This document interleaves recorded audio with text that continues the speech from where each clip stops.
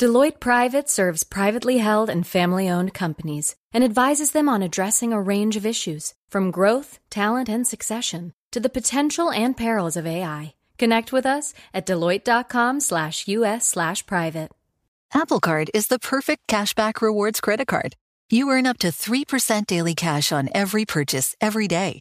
That's 3% on your favorite products at Apple, 2% on all other Apple Card with Apple Pay purchases, and 1% on anything you buy with your titanium Apple Card or virtual card number. Visit apple.co/card calculator to see how much you can earn.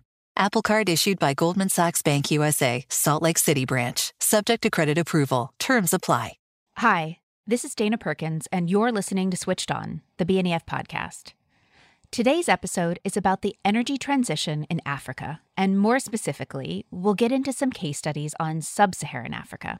When we think about how the energy transition will play out in this region, the question remains whether countries that are still yet to fully build out their energy system will embrace lower carbon emitting technologies, or whether they will follow the same path to industrialization as other parts of the world. Each country is at a different place in the process, but the direction of travel is ultimately the same. Each country wants reliable access to electricity at a reasonable cost. We thought this was the right time to dig into research about Africa because COP27 is approaching. The COP meetings are the annual gatherings of the Conference of the Parties of the United Nations. And for the COP meeting that we're referring to today, we're specifically talking about a gathering of the UN Framework Convention on Climate Change, or UNFCCC for short. COP27, which will take place this year between the 6th and 18th of November in Sharm el-Sheikh, Egypt, has a buzz about this year's meetings and wondering whether or not there will be more discussion than in some of the years past about financing decarbonization in developing nations, and that many eyes will be on Africa specifically. Now, to help us consider some of the activity that we're already seeing in the region and things that maybe people will be talking about when we get there to COP27, I speak with Chastity McFadden. She's an energy transitions analyst at BNEF. Now, quickly, a reminder that BNEF does not provide investment or strategy advice, and we've got a complete disclaimer at the end of the show. And now let's jump into the conversation with Chastity about the energy transition in Africa and sub-Saharan Africa.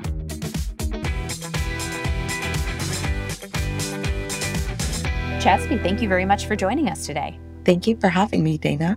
So we're here to actually focus on a very regionally focused topic. And by regional, I mean, we're talking about an entire continent. So it's going to be hard to narrow it down. I think we will actually narrow it down to a specific part of the continent in a moment. But as we get into a discussion around Africa and the energy transition and what it means there, let's start with prefacing that we have this upcoming COP27 that will be in Sharm el-Sheikh. And I've heard a lot of people refer to this upcoming COP as, or Conference of the Parties, if you will, focused specifically on climate change, because there are more than one of these. I've heard of people refer to it as the Africa COP. And I guess my question for you, as somebody who focuses on researching the energy transition in Africa, is that fair? And do you have any expectations? It can be fair or not, depending on how you look at it. One, I want to sort of preface this with saying there have been several other COPs that have been in Africa. So this isn't the first of its kind by any means.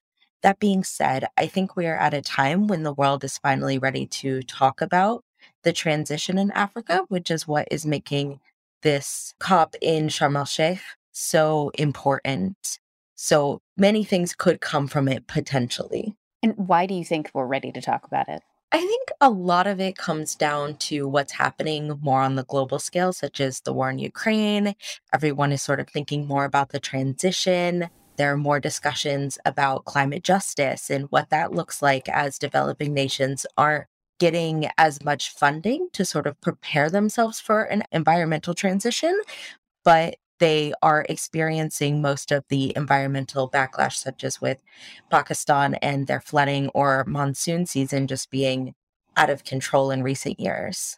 So this is a conversation around perhaps just transition and energy access, but also one definitely about emissions and project finance. And I guess we'll come to that. So when we talk today, I think it makes sense for us to focus our conversation on sub-Saharan Africa. And I guess my question for you actually is why has that been, in many respects, the focus of your research at BNEF? So I chose Sub Saharan Africa because I think it's an amazing region that we don't talk about enough. There's a lot of innovation and changes that are happening on the ground that are otherwise pretty much ignored because there's so much happening in other places in the world at larger scales. But I think that this sort of smaller scale stuff is what has the potential to take these countries that are thinking more about electrification and what it means to build out their power systems and having them implement sort of more green power systems from the get go. So there's a lot of conversation about leapfrogging over the fossil fuel period, if you want to call it that. And I think Sub Saharan Africa in particular has the potential to do this, in which makes it a really interesting region to look at for innovation.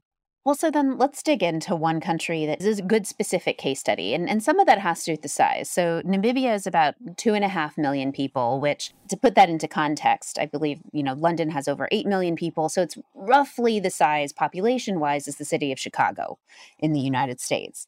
But, it definitely has this power system, which has taken advantage of more recently with solar power, has it not? And how has that taken shape and kind of why do you think it's developed in that direction?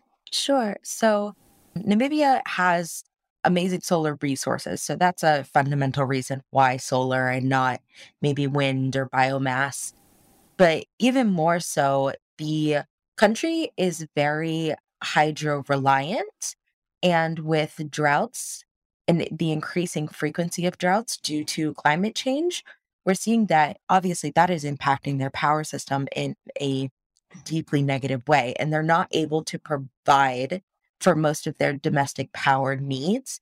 So they're heavily reliant on power imports from South Africa, which made up about 52% of Namibia's total power in 2021. And Namibia obviously wants to be power independent, and they have a goal to meet 80% of their power demands domestically by 2030. So turning to solar is sort of that first step in developing a more independent green power system for the country. So this is really a story of domestic energy production and wanting to be able to probably have some control over prices. Has that led to, at least historically, buying so much from South Africa? Has it led to power outages or just incredibly high prices at peak use times? Yes to both. Because the power systems are inherently very reliant on one another, South Africa has its own problems with constant load shedding, blackouts, which are increasing. So, increasingly, South Africa can't provide this electricity and power to Namibia, which makes it more difficult for Namibia to get the sources that they need.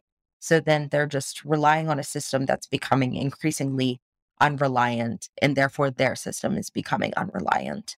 So they've been historically somewhat a reflection of what was happening there. So as they build out solar, then there is the question of storage. And there has been, I believe, some development on that side. What have they done recently about kind of handling the intermittency issue? So, batteries is sort of a new thing in Namibia. They just built, I guess they're working on, and it should be completely commissioned in 2023. But this large first standalone utility scale battery project called the Umburu Energy Storage Project. So this is a 58 megawatt lithium ion battery that's built in conjunction, I guess, right next to one of their largest solar plants. And the goal is to sort of deal with this intermittency problem and make sure that they have that reliability, which is their ultimate goal. And so this presumably, I mean, and stationary storage batteries are still fairly expensive. So how was this funded? This was actually funded by a German based development bank, KfW, which is how this battery sort of came to be. So, in more developed markets, it's more of a question of how can private investors come in and take advantage of, I guess, selling at peak hours, or what sort of methods there are that the government has put in place for private battery investors to make money. And in this case, Namibia doesn't have a system that's ready for that level of complexity. So what they did was the battery is actually owned by the state-owned utility, and it is really strictly there for dealing with intermittency. And because it was funded by the development bank, that issue of high financing costs was sort of dealt with, which was and continues to be a large barrier for batteries in sub-Saharan Africa. We do see batteries balancing the grid in a number of different countries. Is this a solution from a technical implementation standpoint that you see in other parts of sub-Saharan Africa, or is Namibia really a pioneer in this space? Namibia is definitely a pioneer in this space, but we're also seeing that there is going to be more uptake. So, for example, Senegal is now building a 40 megawatt battery storage plant. There's a little bit of battery storage in South Africa as well. So there's sort of this uptake in it, but Namibia is a pioneer in the way this was financed and sort of the purpose of this to a larger degree. This isn't a battery plus storage project. This is strictly a battery project, which is unique. And then you were talking earlier about South Africa. So Namibia is dependent, at least historically has been dependent upon South Africa's energy system, which is in a bit of strain at the moment. Can you explain kind of what's causing the outages in South Africa and why some people there are referring to, it is an energy crisis completely separate from actually what's happening with Russia and Ukraine, independently with, some crunch on their energy system? South Africa definitely is in a rough place and experiencing what many people are referring to as an energy crisis. We're seeing a lot of unplanned outages from usually older plants or explosions at coal plants. Eskom, the state-owned utility, really doesn't have the resources to do proper maintenance. So what we're seeing is a lot of these plants are kind of falling apart, and then they're quickly put back together because this unplanned outage is causing a lot of blackouts and people aren't getting access to power, and then they just tend to fall apart again. So we're seeing this a lot among the coal plants in South Africa in particular, to the point where unplanned outages increased to 31% in July of 2022, which equates to about 16 gigawatts of the capacity base, which is highly significant. I think South Africa's grid isn't very large, so that 17 gigawatts causes a lot of issues when it's just pulled offline. And you referenced specifically explosions. That is a pretty big deal for, an energy producing facility, is it not?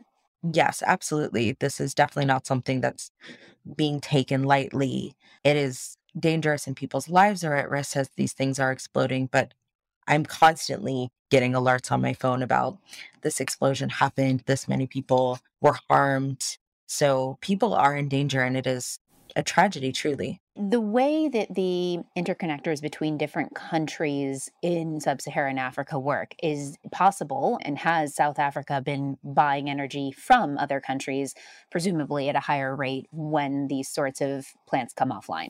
Less so. South Africa really is a energy exporter for the region because it has the largest grid.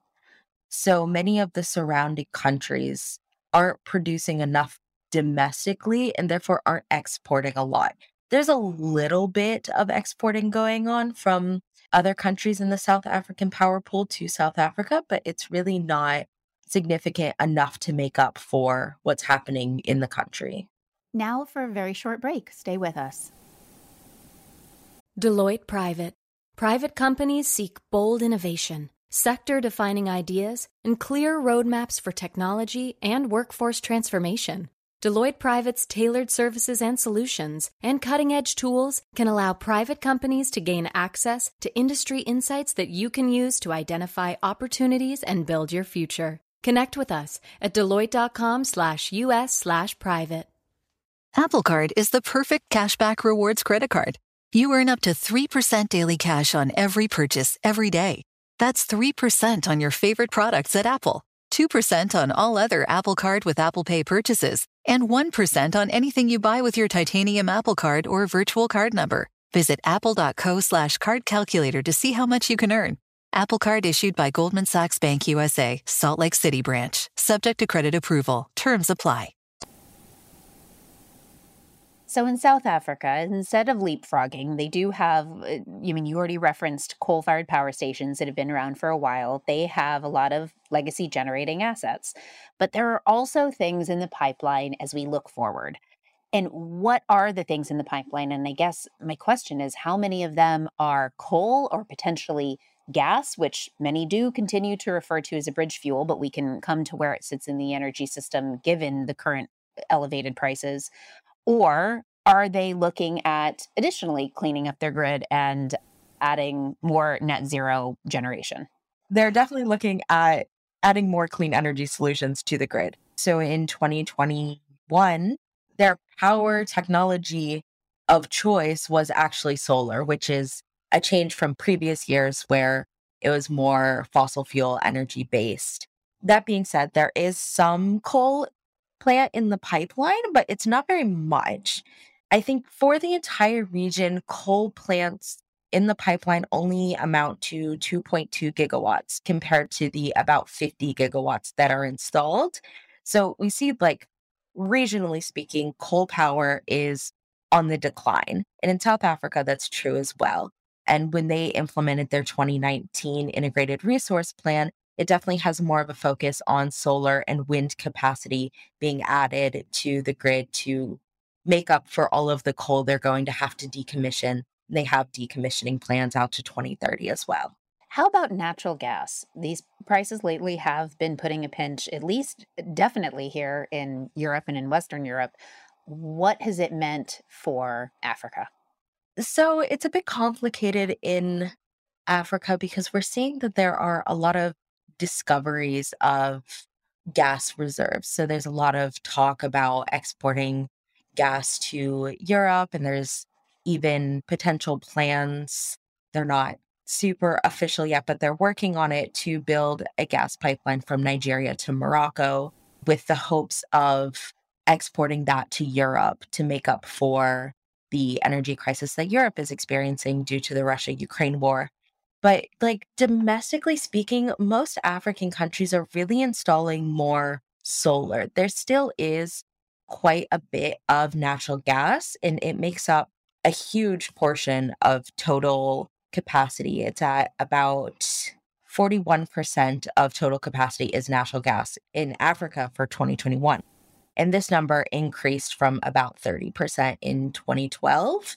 So we're seeing that this is growing, but it's not growing at such a high rate like solar is. Like solar grew about 5% across the continent in 2021. And we're kind of predicting that that will continue to grow as more countries like Ghana, Rwanda, South Africa, Tunisia, and others are choosing solar to be their primary installed technology each year. Each country has a very different makeup of the investment profile, and the levelized cost of electricity for different technologies may differ from place to place. Is solar the cheapest solution in some countries? And let's say, we've been talking thus far about Namibia, South Africa, and then maybe let's add one of the other reasonably developed energy systems, Nigeria, to the mix. Are you seeing the LCOE in a lot of these countries? Is it competing? And where do gas and coal fall on this? I've been surprised sometimes when looking at some countries outside of Europe and outside of North America that the cost for coal, for example, is much cheaper than, I had initially assumed. Yeah, absolutely. So it really depends on the country, as you were saying. But there definitely are countries where solar is the cheapest, and we kind of understand that solar prices for this region are going to continue to fall. So right now, based on our calculations, solar and coal are about equal if we're looking at countries across the region. The issue with solar is that the LCOE is such a wide range. Like it can be from $58 a megawatt hour to $215 a megawatt hour. So it really, really depends on where you are, the resources that you have, which impacts how it's going to compare to fossil fuels, of course. And those prices for fossil fuels per megawatt hour are a little more stable. So coal is about at 138 a megawatt hour, and natural gas for combined cycle gas turbines is 74 to 150 per megawatt hour. So there's definitely a range. It depends on where you are. That being said, our calculations show that coal and solar are about at the same level right now, and we expect solar to continually dip until it falls even below natural gas. We kind of expect that solar will be the cheapest new installed technology by 2025 across the region. And these are largely new projects. So that then brings me to who are funding these projects and, who's investing in, South Africa's grid, for example. We're seeing investment come from quite a few places. We have investors in APAC and Europe. Of course, primarily development banks are most interested in investing in these projects. There's some funding coming from Middle East, North Africa, as well as the Americas. But we also see that there's like a lot of domestically based funding for many projects, especially for gas-fired power plants. And do you think that that will be ultimately the funding of these projects will be the thing discussed the most at the upcoming COP? Absolutely. Most of the talk by countries in Africa when talking about COP this year is really about the investment gap. So, developed nations were supposed to hit an investment of $100 billion by 2020, and they just didn't make it. And BNEF sort of predicts that there's only a 4 in 10 chance that the $100 billion target will be met by the end of 2022. So that's only a 40% chance. And developing countries are not happy about this, obviously, as we talked about before, about justice and what that's looking like, as many of these countries are dealing with a lot of the consequences of climate change because they don't have the resources to mitigate those problems. Because of that, they're really demanding that the money be sent to these developing countries to help build them up and create these green economies and green markets. Which country in sub-Saharan Africa have you seen the most external financing go into? So our biggest markets are South Africa, Morocco, Kenya, and Egypt, and they definitely attract the bulk of investment. So for foreign direct investment, they made up about roughly half of total investment from 2010 to 2021. So those are sort of our hot markets that are constantly pulling in more investment. But interestingly, in 2020, we're actually seeing that a pretty large percentage are from smaller countries outside of those big four. So thinking more of the large biomass project in Cote d'Ivoire, that was a really large project in 2020 that really pushed investment in that region. And we're sort of seeing, again, that these smaller countries are making up the bulk of investment in 2021. So there's potential that there's sort of going to be a shift here. But historically speaking, definitely those four markets have made up the large majority of foreign direct investment. And what is the policy environment like in some of these countries? So, I mean, you referenced earlier that Namibia, it's a state-owned utility. So I could see that from an external investor standpoint, that may not be as favorable when compared to, a liberalized market. What do you see and what sort of trends do you see in some of the countries around policy? We're seeing, interestingly, a lot of our big policy frameworks such as auctions, renewable energy targets, import tax reductions, things like that. Africa as a continent is performing at a really high percentage. The majority of countries have these policies in place.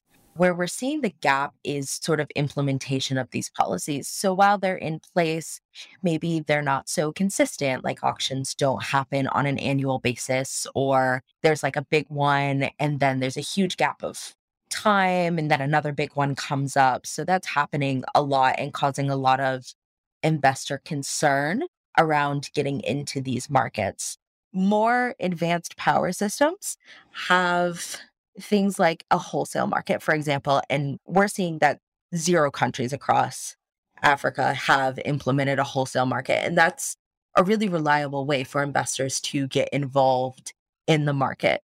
So there definitely is a policy gap, but I would say the majority of the policy gap is really about consistency of the policies that are in place, which needs to be addressed before adding additional policies.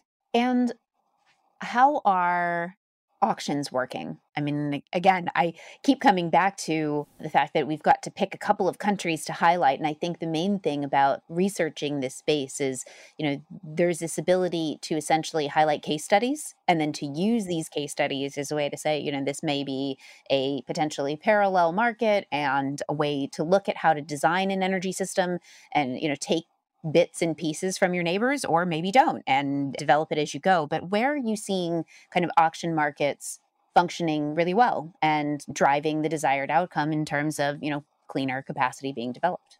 I think South Africa usually plays a very big role in sort of determining auctions just because they implemented the 2019 Integrated Resource Plan. It sort of outlined exactly what their auctions were going to look like out to 2030. So that was a really, really significant piece of policy for the region and sort of something that's being looked at and implemented in other places as well. So we definitely look to South Africa as a case study for auctions.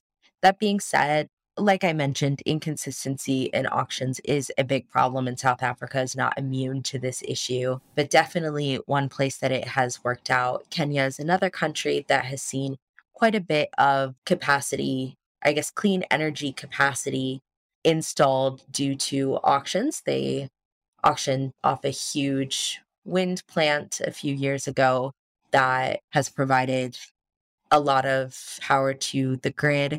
They also have geothermal and solar, a lot of different technologies to sort of diversify the grid. Namibia is also an example of auctions being implemented, but they sort of have struggled with consistency of application, although we're seeing that a lot of the issues are being addressed. So they're increasing renewable energy capacity, especially solar. And as we talked about before, the batteries to increase that capacity on the grid. Thinking about, I guess, mechanisms that have worked to drive emissions down in certain parts of the world and other parts of the world, and I'm thinking specifically now from where I'm seated in Europe when the EU ETS, is there a discussion around carbon markets? And is that starting to surface in many parts of Africa at the moment? There are discussions happening. Namibia is another great example of this. They're talking more about carbon offsets and have been working with Japan to sort of figure out how to offer carbon markets. And a lot of this comes from their new nationally determined contribution, their NDC, where they're aiming for a 91% reduction in greenhouse gas emissions by 2030 compared to 2015 levels. So this is a significant reduction. And part of how they're hoping to achieve that is through carbon offsets. And then as we head into COP, so it's just around the corner in November, what is it that you're watching? You'd reference these percentage chances of certain things happening. We do take a forward looking on our policy focused analysts. They do try and say, okay, what are the chances that we have an outcome in these kind of 10 areas?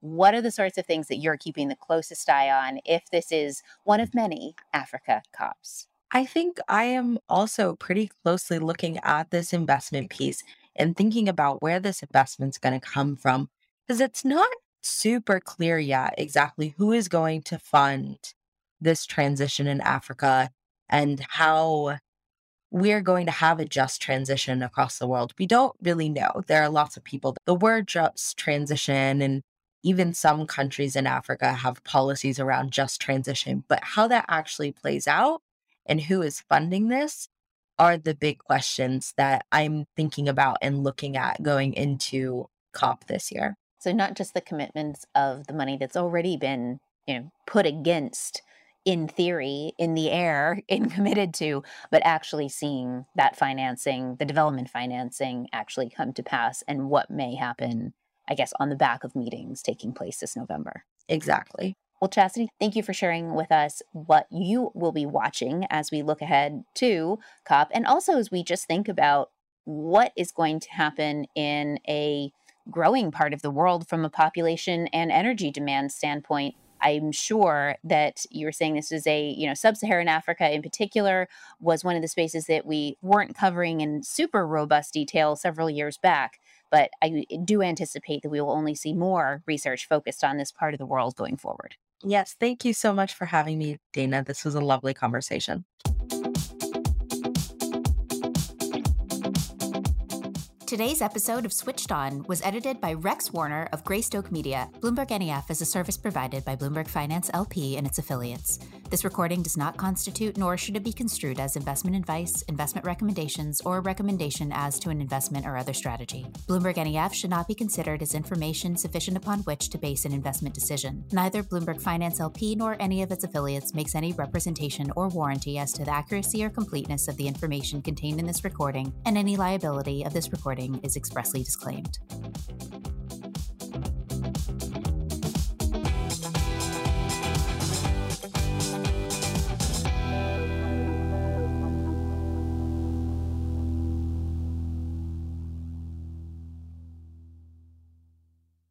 Do you love Elon Musk? Do you hate Elon Musk? Do you have no idea what to think about Elon Musk? Then we have just the show for you. He's become even more larger than life. Buying Twitter doesn't get us closer to Mars. They are really close to the edge of everything falling apart. Oh, Elon, I volunteer. Put a chip in my brain. Each week on this podcast, we'll break down, analyze, and debate the most important stories on Musk and his empire. It's all one big universe. You just work for Elon Inc. From Bloomberg Business Week, this is Elon Inc. Listen wherever you get your podcasts.